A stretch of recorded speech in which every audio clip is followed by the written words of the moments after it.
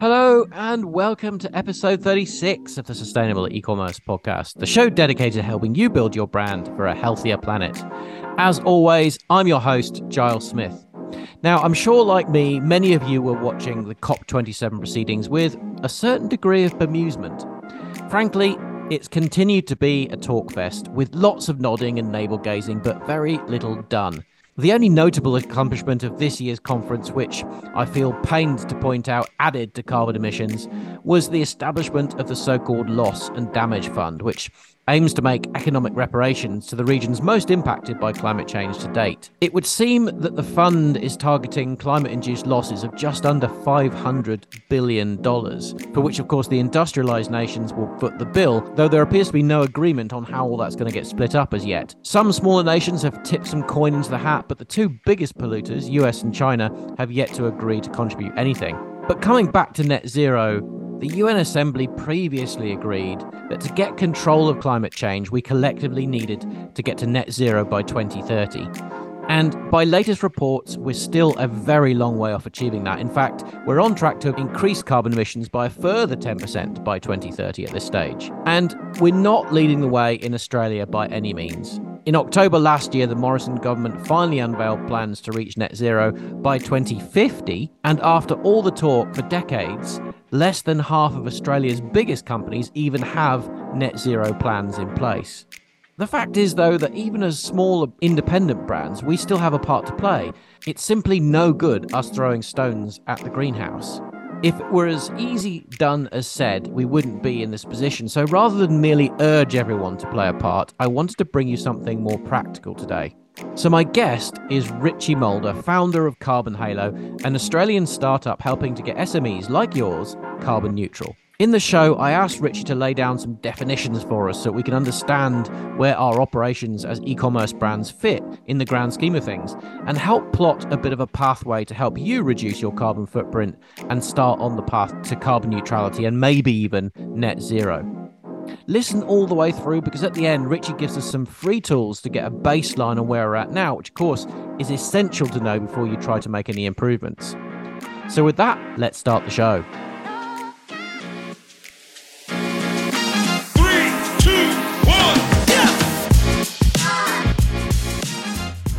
Richie Mulder, welcome to the show. Thanks for having me. I'm so happy you've joined me today, Richie. It's great to have someone on the show who knows the ins and outs of this space and can help us paint a picture of what to do next. We're going to get deeper into what the various terms mean and how people can assess their footprint shortly. But maybe we could start by, if you could tell us a little bit about yourself and how you came to start Carbon Halo in the first place. So we grew up in Wollongong, my co-founder and I, and we're avid surfers and being down on the beaches down there, absolutely fantastic, right? So environmental and nature is part of us. And as you grow up, you don't really think about it. We go and get our careers and we do our work. We were starting to do some fairly detailed carbon assessment for large corporations. And we found it very, very difficult as a small business to follow suit. And I guess what kind of cemented it for us was that going back down to Wollongong and seeing a lot of the erosion around the beaches, there's something that's really happening there. And it's silent. We don't see it. We don't hear it. And over time, when we look back, we find that there's all this erosion, the beaches are gone, and something really just has to be done. So my co-founder and I, we just thought, well, as a small business, we want to do something that's right and good for the planet. And we just found it really notoriously difficult to do it and horrendously expensive. So the whole concept of Carbon Halo came up, and we thought, well, we've got to do something about this. And we've built a platform to make climate action for small to medium businesses and individuals really simple, but not diminishing the need for detail and the way things are done and the integrity and the trust and things that people want to see. So I've been able to put that together. So that's kind of where we started off, and over time we're improving, we're developing, we're using different technology to do things, and the roadmap forward is also to embrace that technology to help as many people as we can. Great intro, and you know I totally resonate with what you were saying there around the beaches. Obviously, I'm from the northern beaches here in Sydney, and you know we've just been watching over the last few years as some kind of landmarks have been slowly disappearing with the erosion as well, and I think the last couple of years in Australia, haven't they? They've definitely brought it home to a lot of people how extraordinary the weather conditions have been, and I think it's finally given everyone a wake up call that this thing is real and we need to do something about it. So yeah, I totally hear you there, absolutely. Yeah, we've seen it up particularly up in northern New South Wales and in southeast Queensland where we are based now. And it does, and we're getting feedback from people that it is really, I guess, cementing into their mind that, hang on a minute, we do need to be taking action. Otherwise, this is just going to get progressively worse and worse. So when we come to talk about, carbon neutrality and all the rest of it, perhaps you could break it down for us. Well, first of all, I suppose the big question, which people, I think, get confused about, what's the difference between net zero and being carbon neutral? There's a lot of terminology that people do get confused with. You've got climate positive, carbon neutral, carbon negative, net zero. There's a lot of things, and predominantly a lot of the stuff almost means the same, but there are slight differences. So to explain it a little bit, carbon neutral really focuses on where an individual or a business has first measured what their carbon footprint is. So they have to have an understanding of that, and I can explain that a little bit. Once they have that measurement, they're then looking at the best ways that they can to reduce the emissions and the pollution that they actually put out. Once they've done that, there's still a component that is left over in what we call unavoidable emissions. So those unavoidable emissions are then offset into what we call either carbon offsets or carbon credits, as they're known. And by doing that, a business or an individual as well can be classified or categorized as being carbon neutral. Now, the point of being carbon neutral is it's not a one-off thing. It's something that needs to happen continually. So typically a business or an individual will do it every year and look at changes in lifestyle, changes in operation, and whatever is left, they will then try and reduce the same thing and then offset. Net zero is a little bit different in that it means that a business or an individual is emitting zero emissions. So it's very, very difficult to get there. And in some cases, I think it's actually beyond impossible to get there. Some technology does exist for manufacturing and things like that, where they can capture CO2 before it actually gets released, and then they can actually use those gases, so not necessarily just CO2, but all the other pollutants that are being released, capture them and then reuse that somewhere in the process. Now, doing that certainly can lead to being net zero because you're not emitting any emissions, but it is very difficult. It's a really high benchmark to get, so I think it's going to be quite difficult to get there. Yeah, and I think it's virtually impossible for the vast majority of e-commerce brands anyway, simply because we simply don't have the control, the visibility of what happens in our supply chains. So very, very hard. Okay, so we've established an objective, which is carbon neutral, not net zero, so that's cool. So obviously that indicates that we need to understand where we are today if we want to try and improve things. Yep. So how can brands actually begin to understand what their current footprint is? What do they need to do?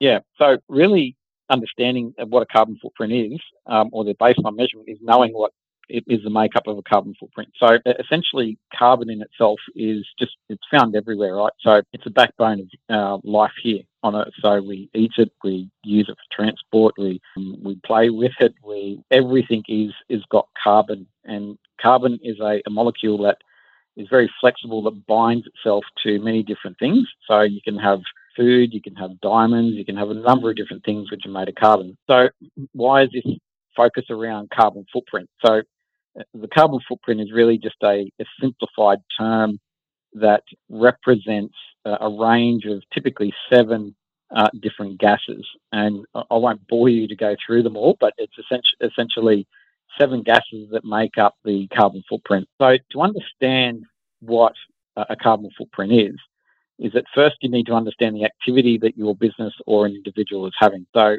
how do we do that? So we've got to look at location, you've got to look at materials, you've got to look at the products that you're purchasing, the way they're transported in, the way they're used, the way they're disposed of, the waste that you have. So there is quite a range of activity that goes into measuring a footprint. Now, for a business to do that, it's very difficult. So how do you know where to go and say, okay, I've ordered a product from my manufacturer, it's come on a ship and it's arrived in the port and into my store? How do you know what type of ship, how much fuel it's used, what type of truck was used to deliver it to the depot, where it was given to you in your store, what packaging, and it becomes very, very complex. So there are tools and things that we have built to be able to help businesses understand what their baseline carbon footprint of all their operations are. And carbon footprint is separated into three key elements. One is, and I'll get a little bit technical, so I apologise for that. One is Scope 1, which is the emissions that are directly related to the business operation. The second component is around emissions for Scope 2, and that is primarily focused on emissions generated from purchased energy, typically electricity. And the most difficult one to tackle is what we call Scope 3. Now, Scope 3 is your upstream and downstream supply chain, which is what we talked about before around a ship and transport and things like that. So that's where the focus will be heading, is around understanding the Scope 3 components and being able to measure that properly. So I guess once we have an understanding of that, and we can certainly help businesses do that, we will then provide a business a report or a measurement which will outline where those emissions are. So they can have a look at that and say, all right, well, for an e-com business, most of my emissions come from transport, or they may come from packaging, whereas other businesses, it might be energy, or it might be water use, or it might be other things. So we can provide that to a business. And then we can look at that area and say, look, how about we look at this from a different perspective? So for transport, is there a way that we can use lower carbon alternatives, or can we avoid things, or can we consolidate things? And typically a good rule of thumb for a small to medium business is wherever you're spending money is typically where the emissions are going to be. So understanding that up front, that kind of gives you an idea. Where you can save emissions normally results in a cost saving to the business. So, and that means by trimming things down, making things lean. And where you do that, that's where you get cost savings. So it's a benefit for a business to actually start looking at this to begin with. We were just saying that the other day on the show, in fact, that when you start to have a fresh look at your providers, at your service providers, at the people, like the light fittings that you've got, and those, the energy rating on your white goods and all those sorts of things, generally speaking, not only will it be lower energy and therefore lower footprint, but actually it's probably going to be cheaper for you as well. So there's kind of a big win to be had in both here. But just coming back to Scope 1, 2, and 3, because these are well defined, and kind of publicized groupings of things. But what does that mean? Can you give us some examples of what types of things fit into each for e-commerce brands? So obviously you've mentioned Scope 3 there being upstream and downstream supply chain. So this is, I'm assuming, obviously we've got logistics in there, we've got the delivery of products. What about the actual manufacture of the product itself? Does that included in there? It is correct, in so much so as it depends on where it's actually manufactured. So if it's manufactured here in Australia, so if you're purchasing raw materials, you're bringing them into Australia, and you're doing assembly and part of the manufacturing here, well, then that would fall under Scope 1. The manufacturing component would fall under Scope 1 because it's directly related to the business operation. Whereas if you're just buying product and importing it, and then you're putting it into your store and then online, then that is entirely Scope 3. So it does become a little bit technical, where we've got to look at what we call boundaries. And when we talk about boundaries, it's around the business operation of where that operation starts and stops. And that really dictates where Scope 1 is and where Scope 3 starts. Okay, so what about things like, the vast majority of e-commerce brands, a lot of their operations actually focus on the digital domain, right? So email marketing, running ads, all that sort of stuff. Do those things have carbon footprint? And if so, how do we include, where do they get sort of accounted for? Yeah, that's exactly right. So typically your bandwidth and internet and things that you use, that is normally purchased from somewhere else. So that would actually fall under Scope 3. And it's understanding the quantity and the amount of transactions and things that you do in the draw that you have on bandwidth. And where we see that is, in a classic case, is where people are using cryptocurrencies, and we've all heard of Bitcoin, right? So it's very energy intensive because of the amount of power that units draw. And similar for transactional services online. So when we have servers and we're hosting our site, depending on how intensive your site is, that will have a certain power factor around it too. So it'll have a draw on on your service provider. So that all gets factored into that as well. So how do you actually help people in a practical sense to figure out where they are today before we can even talk about, offsets and improvements, or that sort of, what does that look like, that part of the process? So what we try to do is make it really simple for businesses to get a high level estimate first off. And we don't want to scare people, and that's not the idea. So our site has an estimate calculator that only requires 3 inputs. Now, the way that works is that it'll take information from, let's say you select that you're in New South Wales and you're an e-com business, and you put in the number of employees. It takes the national averages for all e-com, and it will pull together the location by employee, and it will then work out by business sector roughly what that footprint is. Now, this is very high level, and we don't encourage businesses to say, okay, that's absolute, that's what my footprint is. It's really there as a guide, and it's a starting point. The next step for that is that we then, if a business wants to take that further, is that we need customized data. So we need real business data, which includes power usage, power bills, water bills. It'll look at packaging weights. It'll look at transport invoices. It will go into quite a lot of depth. So we need information from your accounting package. We will then put that into our proprietary calculators, which then draw on national and global emissions factors, pull that information together, then to provide an overall footprint breakdown by specific area and scope to calculate that carbon footprint for the business. That is then accurate to a point where if a business was to take that and look at where they can reduce and then offset what's unavoidable, they could then classify themselves as carbon neutral. That kind of neatly covers off scope 1, maybe scope 2, and part of scope 3. What about the rest of the supply chain in terms of the footprint attached to the products that people make, the brands make as well? Is that included in that kind of assessment? Yeah. So there is what we call, again, I'll reference some standards and being a little bit technical. So what we provide and where the standards lie is around the ISO standards, so 14064, 14065, and 14067. So 14067 is related to product.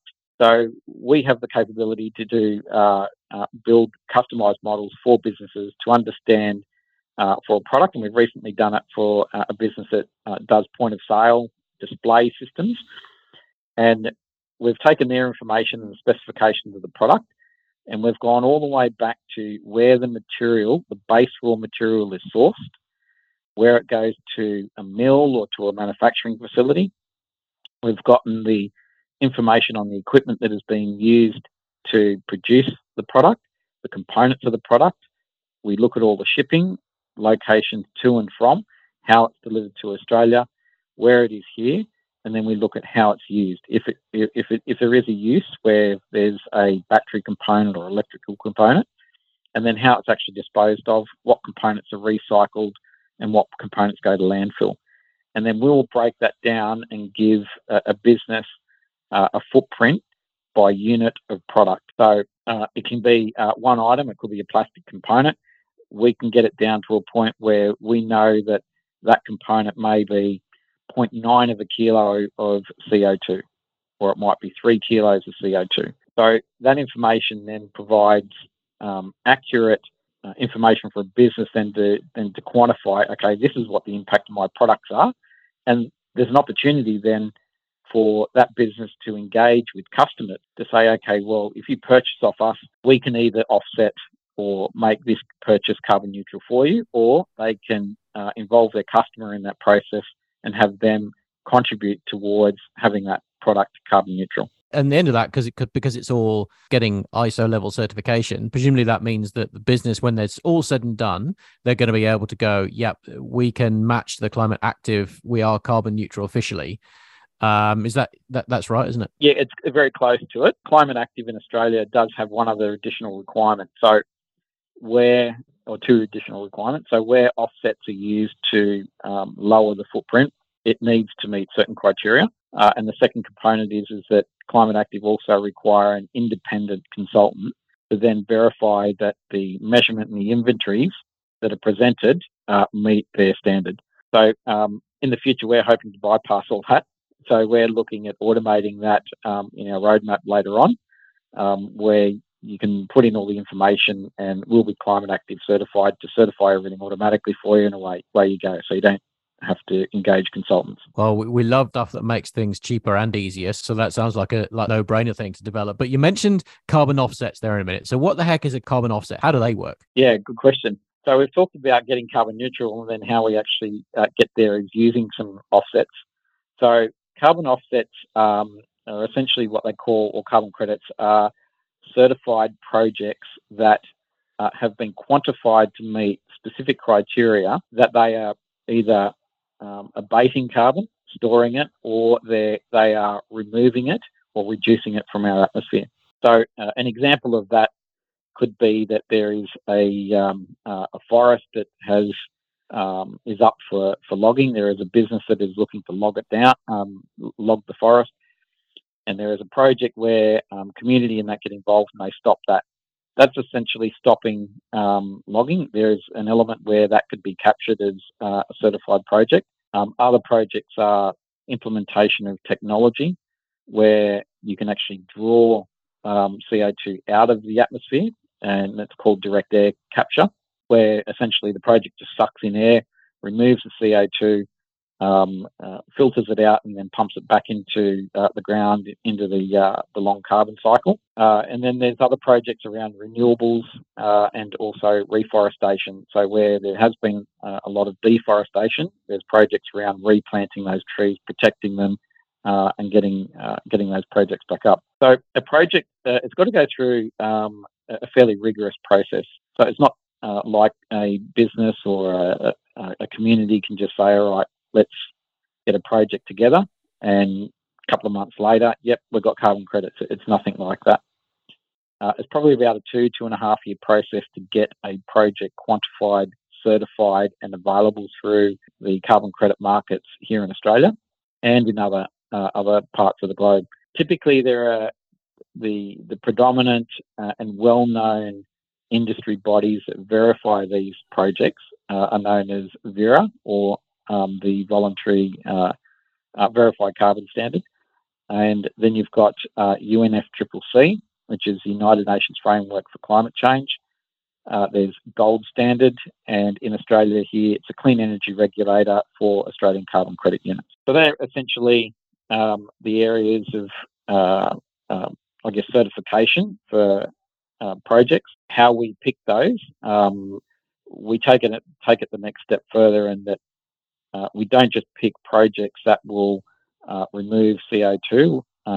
We look for projects that have some community benefit, or what they call co-benefits. Okay, so I think through your platform, you actually work with a number of projects, and then you make it then very easy for brands that you're working with to offset any difference, but essentially anything that they can't change themselves. So how do you go about picking those projects? And is there some projects that are better for certain brands than others, or does it not matter?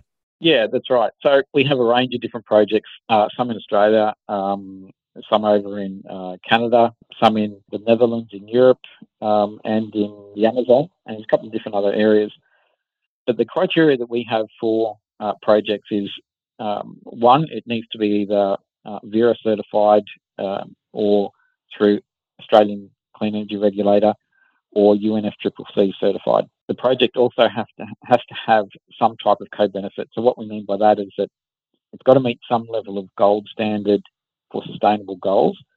And what that means is that it provides employment to Indigenous community.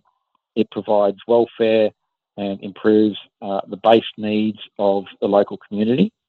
And that could be advocating for women's rights and women education programs. Could be clean water. It could be all these different things. There's a number of different additional community benefits that we look for. So we want to try and select projects that meet that criteria. So we're not just about the offsets. It's all got to be going back into the community somehow. So typically in Australia, Australian carbon credit units are notoriously a lot more expensive than what they are overseas. So what we try and do is we try and minimise the costs for our customers, and we give exposure to a number of Australian projects and international projects for every offset that they purchase. So what we do is we kind of carve up the carbon credit. So some are split for Australian projects and some are split for international projects. Now, it's not easy to do that. So that's some of the stuff that we do. But then that gives the customer a lower cost base, and it also gives them access to Australian projects here domestically and other stuff overseas. Many of the conversations I have with customers is about balancing this sort of the narrative around the perception that doing good here in Australia is much more valuable from a marketing point of view, I suppose, if anything else, than doing good overseas. Although obviously carbon is a global issue, but then, as you say, it's so much cheaper to work with projects that are overseas. So that's really interesting. So, but just moving on to that in terms of the optics and the communications around this and how people position, being carbon neutral. I know you've got lots of thoughts around things that how people should approach that conversation with their customers. Do you want to just share some of those things with us? Yeah, that's right. So offsets is one way that businesses can use to help them get to a carbon neutral status, but it's not an excuse, and it's not an excuse to be able to just do what you're currently doing without making changes, buy the offset, and then claim that you're carbon neutral. So that comes under a term of what we call greenwashing. So what we've seen over, I'd say probably the last 3 to 4 months, there has been an increase in businesses getting a little bit of fear about talking about their climate action and talking about their sustainability initiatives purely because of this greenwashing word that's floating around. So there is a number of things that businesses can do to avoid being labelled with that, and the messaging and the way it's actually marketed.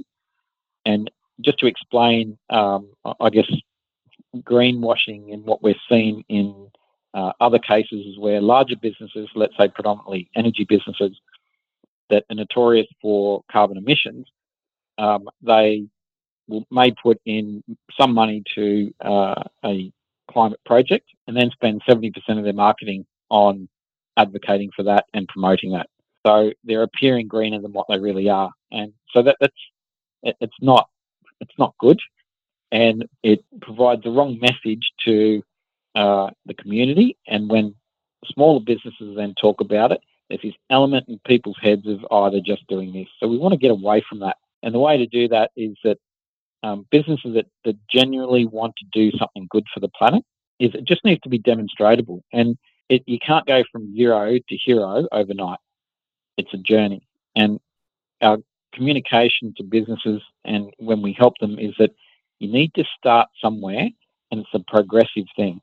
So as you start to get understanding of your footprint and things that you do, you start to take action, and then over time you'll get to that point of being carbon neutral, and then you'll be able to be talking about your journey with your customers. And having some of that information, it's about progress, not perfection. So what we're looking at is that if you're taking climate action, that's great. Be transparent.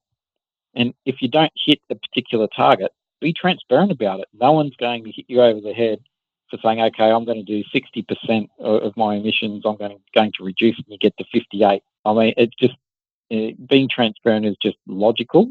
It provides trust in your brand, and it just enhances what you're doing. So there's a couple of things there. So the other things is that you never overstate the action that you've taken. So if you're doing something and let's say you're funding planting trees, or you're funding projects, or you're doing other sustainable things, just state what you're doing. Don't overstate what you're doing. And essentially using logos and certification marks and things like that before you ever use them, just make sure that you have qualified for them. The last thing you want is to put, we're verified carbon neutral, and the ACCC does a scan and says, okay, fine, you're verified carbon neutral, prove it. And then you've got nothing to back it up. So just be real, be truthful about it, be transparent about it, and understand that it's a journey and that you're not going to get it perfect. And you just need to talk about that. Yeah, I love that so much. It literally makes the hair stand up my arms hearing you say that you've used a couple of trigger words for me in that little talk there. One is it's a journey, and one is transparency, and both those things we talk about a lot inside sustainable e-commerce in our marketing playbook, because they are absolutely key. Being transparent, being open with your customer base about the journey that you're on and the pitfalls and the twists and turns that you're taking to get there is a critical thing if you want people at the end of the journey or along the journey to actually believe what you're saying. If you're sort of blasting the trumpets and going, we've done this, then there's a certain element of BS that might get called along the way. Whereas if you're showing the progress as you go and the little milestones, and you're sharing that with your community of customers, that is a very powerful place to be. And people will absolutely root for you along the way when you do hit a couple of speed bumps. So I love that you said that. So thanks for sharing that. So Richie, how do people, if people are wanting to get on this wagon of getting towards carbon neutrality, how can they work with you, and what does that process look like? Yeah. So as we kind of said right at the beginning, is that we really want to make this really simple for businesses. So, and a lot of what we do, there's no obligation, right? So what we try to do here is that we offer free tools. So the whole point is education. It's getting businesses aware first, and then we let them make their decision, and we're happy to provide assistance and advice and just to help businesses along. So the best way to do it is that they can either call us on our phone number that's on our site, or they can go to carbonhalo.com. If they select the business tab there, they scroll down a little bit, there will be an estimate calculator. Start with that, and there's no obligation. You don't have to put anything in. It's just use it, see if you're happy with it. Next to it is a more detailed calculator, which you'll need to spend probably about 30 minutes on. Again, there's no obligation. You don't need to put any details. You can use it and see what it comes out to be. If you want to take it further, great. You can contact us through the contact button on our site, and one of our team will then give the business a call and just talk about what you're trying to achieve. And then we can structure a plan for you if you need to, give you some advice on what you need to look at. You've already got a baseline measurement that you can use, and we can take it from there. We can help you look at different areas, give you advice on how to reduce or how to avoid emissions. And then if you want to go to a certified level, fine, we can do that for you as well. Very easy way to get involved. And I would encourage, everyone, even if it's a point of interest and you're not quite ready to take the journey, go and check out the carbon calculator on Carbon Halo. It's pretty cool, very easy to use. Like Richie said, there's just three little pieces of information that it needs to calculate what your likely current footprint actually is, and that'll give you a starting point. And if nothing else, it goes, okay, you can put that up on your wall and go, right, how do we get this down? So appreciate you putting those free tools together, Rich. It's very, very helpful. And thank you so much for spending some time with us on the show today. Yeah, thanks very much. It's been a pleasure.